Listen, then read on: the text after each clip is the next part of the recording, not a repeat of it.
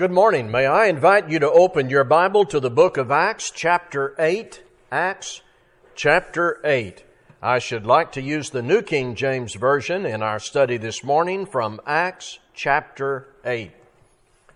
One unique value of the book of Acts is the Holy Spirit gives us accounts of conversions, written, documented accounts of conversions. And by conversions, I mean people making the choice to leave a life of sin, be forgiven, and live the rest of their lives as followers of Christ. In the religious world, there is a wide variety of ideas and teachings about how a sinner can make this choice. Denominations teach differently.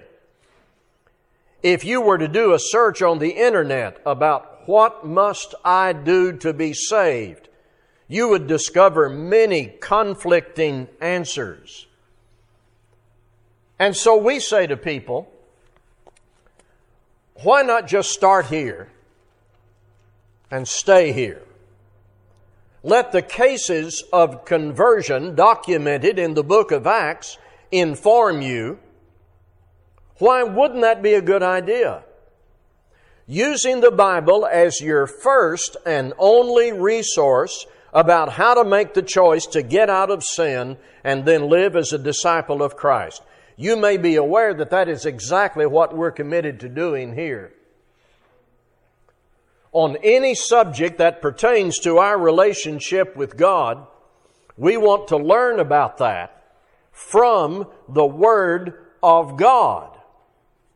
So let's listen to this case of conversion documented here in the book of Acts and see what we learn in Acts chapter 8. I'm beginning at verse 26 and reading over through verse 40. Now an angel of the Lord spoke to Philip, saying, Arise, and go toward the south along the road which goes down from Jerusalem to Gaza. This is desert. So he arose and went, and behold, a man of Ethiopia, a eunuch of great authority under Candace, the queen of the Ethiopians, who had charge of all her treasury, and had come to Jerusalem to worship, was returning. And sitting in his chariot, he was reading Isaiah the prophet.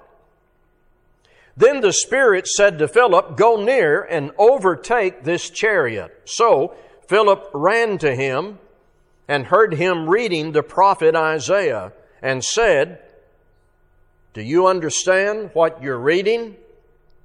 And he said, How can I, unless someone guides me?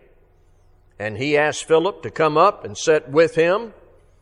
The place in the scripture which he read was this: He was led as a sheep to the slaughter, and as a lamb before its shearer is silent, so he opened not his mouth.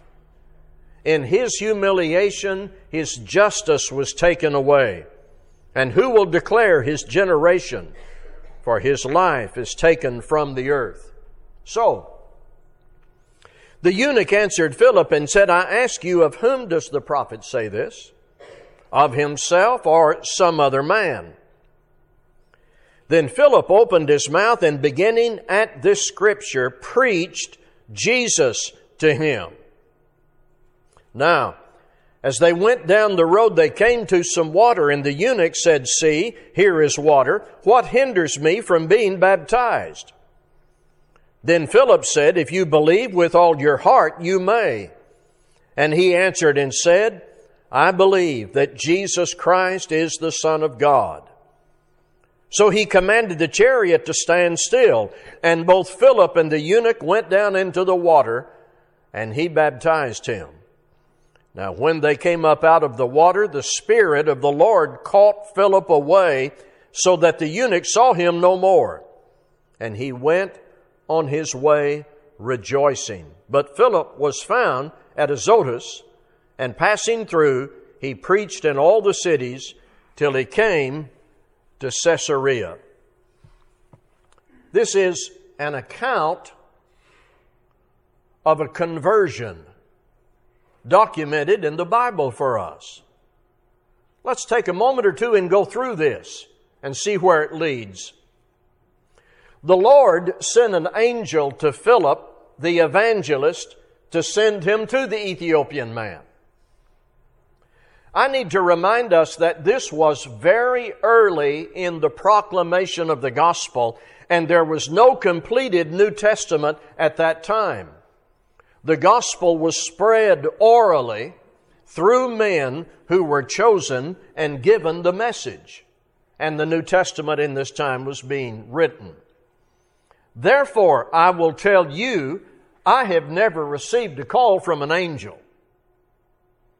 I've read what the completed New Testament says, and it is my purpose and charge to convey what this book says faithfully. But also, I want to point out something. The angel only functioned here to send the preacher with the message to the man. It's a very important point. The angel only functioned here to send the preacher who had the message to the man.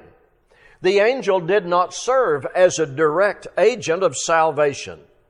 The angel directed Philip to the one who was traveling and searching, and Philip would deliver the message, the gospel. Now, I want to point out that in this narrative there are other elements that do not directly pertain to conversion. That the man was a eunuch, that his work was with a court official, that he was in a chariot in a desert.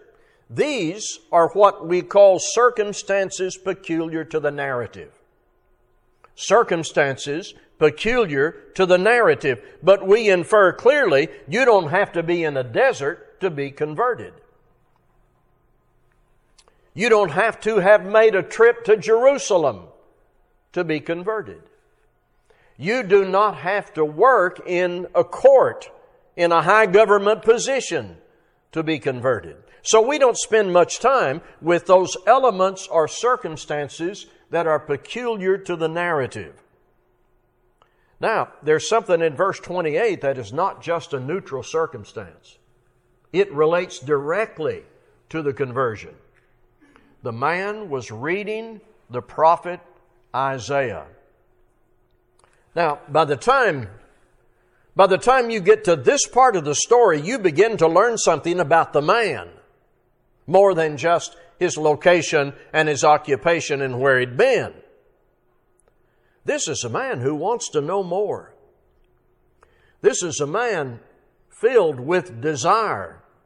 He is anxious to learn about Jesus Christ. See, he had been to Jerusalem to worship, according to verse 27, and we don't know everything about that visit, but we know what the talk was in Jerusalem. The talk was of Jesus of Nazareth and all the events surrounding His life and His teaching and His death, His burial, His resurrection, His ascension. This man wants to know more. Our impression is he wanted to know more and learn more. It is likely that while in Jerusalem he heard all of this about Christ as the Savior who fulfilled prophecy, and he is driven by the desire to know more. He's reading from the prophecies of Isaiah. Let me stop here and make a point. What we see in this man, we look for in people. And what we see in this man needs to be in us. What I'm talking about now contains no profound wisdom at all, or mystery, or complexity. Do you know that the reason people don't search the Scriptures and obey the gospel is there is not sufficient desire to search the Scriptures and obey the gospel? What we see in the man needs to be in us, and we need to look for this in others. So many people today are just satisfied in some sort of mild way with their present perceived relationship with God. And they are not interested in further study, and they may never open the Bible on a regular basis. They may, in fact, be consumed by the world, and beneath all of that, there is simply an absence of desire and motivation to learn more about their relationship with God and to learn about Jesus Christ. The reason people don't search the Scriptures and obey the gospel is an absence of sufficient desire to do so. This man illustrates a good quality that should be in us and we should look for in others. A man that desires to know the truth. And as you continue to read the story, you'll see he also wants to respond to the truth. He wanted help. And that brings us to Philip.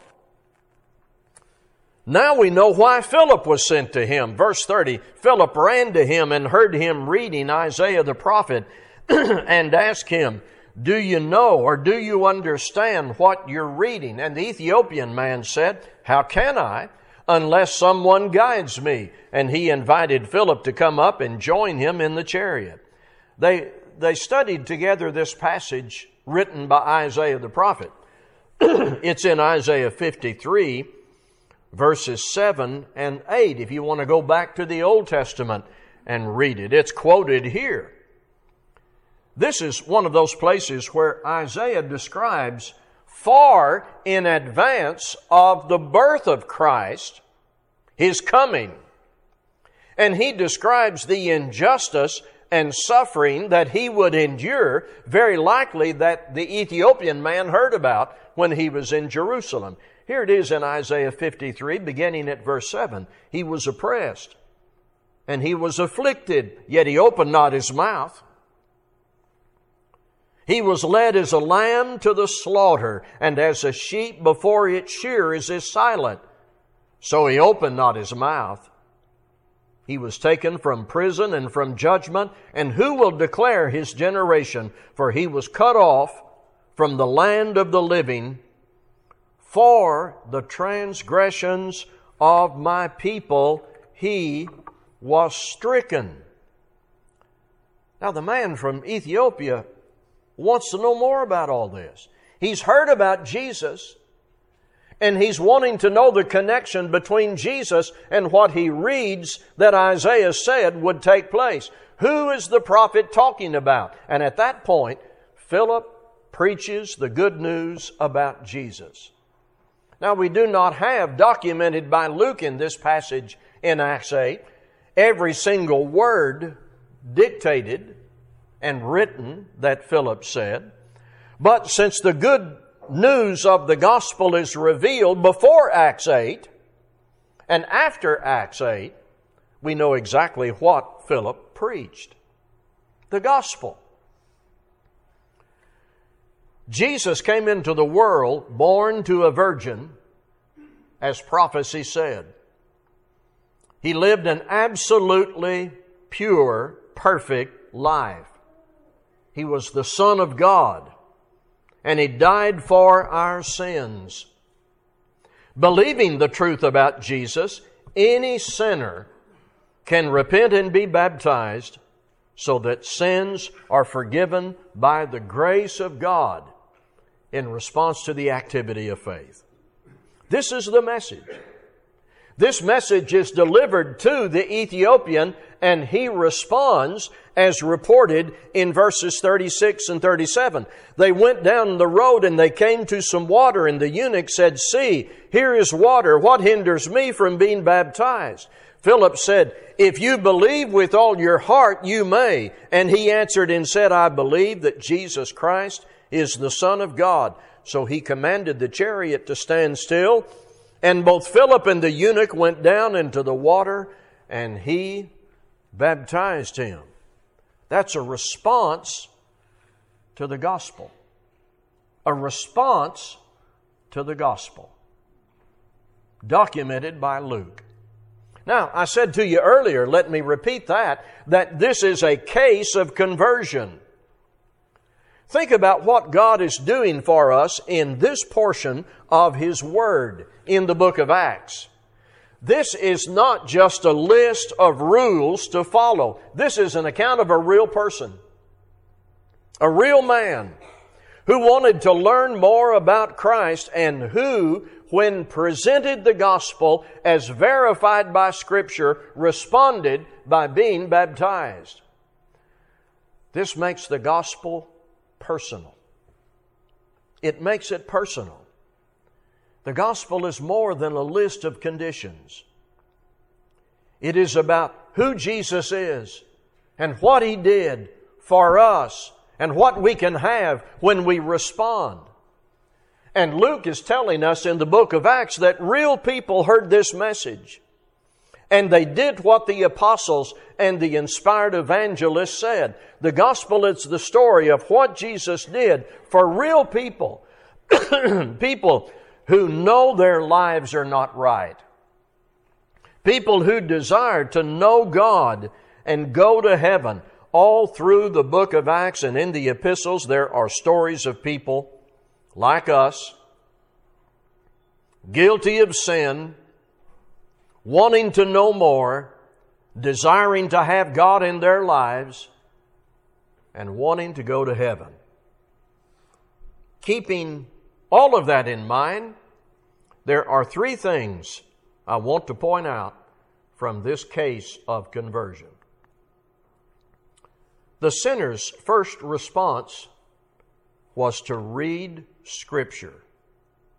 What a valuable recommendation today.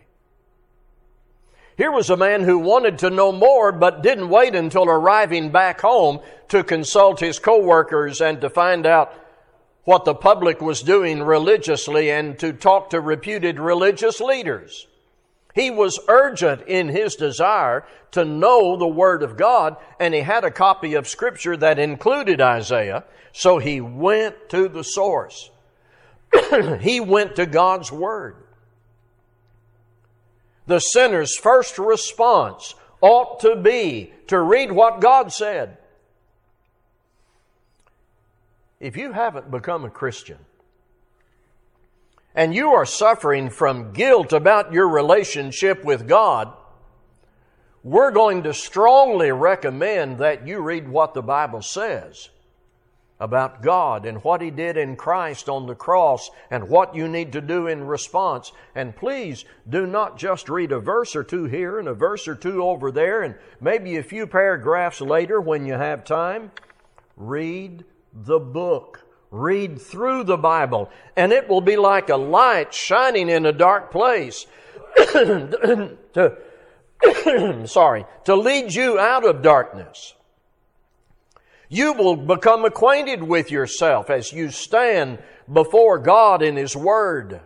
You will discover all God has done to save you, and you will know exactly the steps you need to take to become a Christian, and you'll know what you need to do once you become a Christian.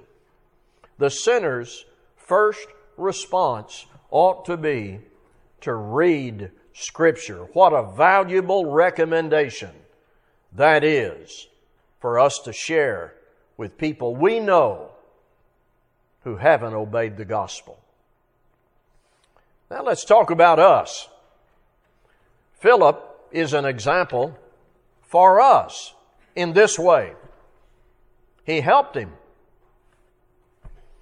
Here's an example of personal evangelism where a Christian helps a non-Christian read and study Scripture. Can we do that?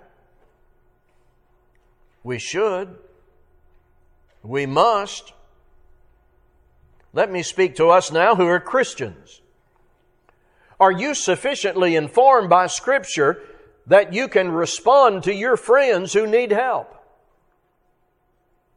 Why do we highly recommend repeatedly here at Laurel Heights all the time daily Bible reading? Over and over we recommend it. Why do we preach on Sunday nights like we'll do at 5 o'clock here in a while? Why do we have Bible classes on Wednesday nights and Sunday mornings? One reason is so that we all might be equipped to help others understand the truth about Christ, how to become a Christian, and how to be a Christian. Philip was informed. He was inspired to do this in that era before the New Testament was complete. We have the completed Old Testament and New Testament. Thus, we ought to be well equipped to help people understand the truth about Jesus Christ. We can send them to the source, and we can talk to them about what it says and urge them to be baptized into Christ. It's personal evangelism. Number 3, the converted Ethiopian went on his way rejoicing. Let's talk about that just a moment. Joy was not the cause of his salvation. Christ was. Christ was sent by the grace of God. Joy was the product, the result of his salvation. Once you know that you are right with God, I'm sorry again. Once you know that you are right with God, you have obeyed what His Word says. One of the most immediate results is joy. It is a joy that begins when you come up from the waters of baptism, and it just grows and increases as you move toward death and judgment.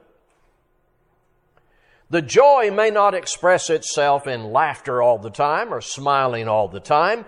It is more a matter of deep-seated confidence, knowing that God is your Father. You've been forgiven. And if you sin again, you can go back to Him through Christ and be forgiven upon your repentance. You now walk with Him, living as a disciple of Christ with good conscience and peace of mind. I think there are people who in their quiet moments are haunted by the reality that they are not right with God. It may be that one of the problems in our high-tech society is we never have quiet moments.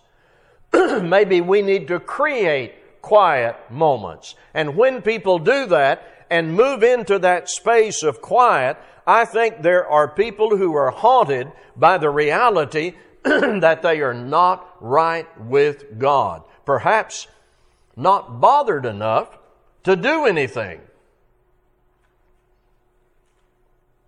but really miserable, knowing and thinking, if I should die, there would be horror to face.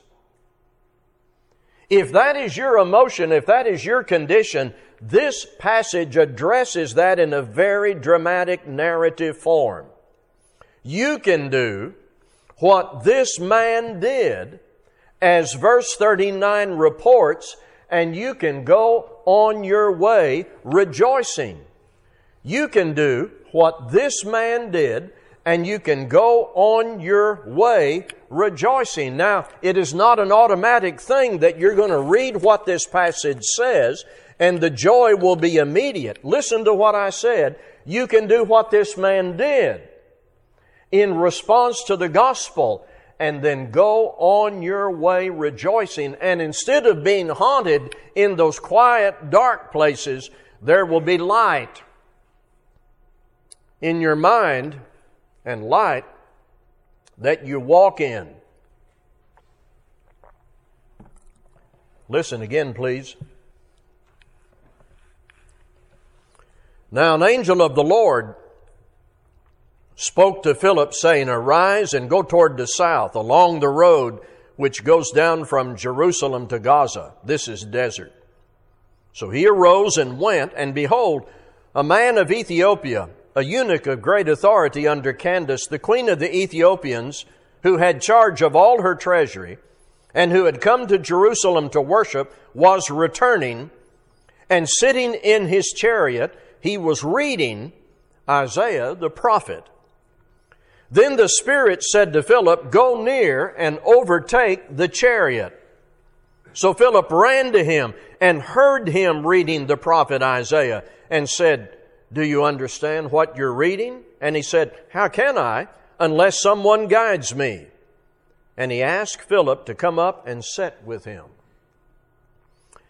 The place in the Scripture which he read was this: "He was led as a sheep to the slaughter, and as a lamb before its shearer is silent, he opened not his mouth.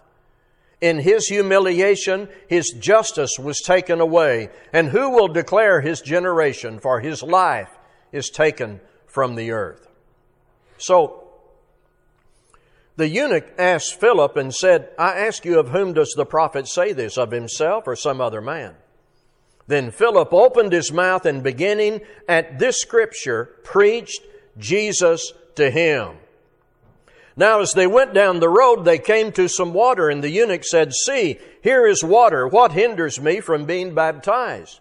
And Philip said, "If you believe with all your heart, you may." And he answered and said, "I believe that Jesus Christ is the Son of God." So he commanded the chariot to stand still, and both Philip and the eunuch went down into the water, and he baptized him. Now when they came up out of the water, the Spirit of the Lord caught Philip away, so that the eunuch saw him no more, and he went on his way rejoicing. This is teaching true obedience to the gospel. If you haven't obeyed the gospel, this will be your opportunity while we stand together to sing.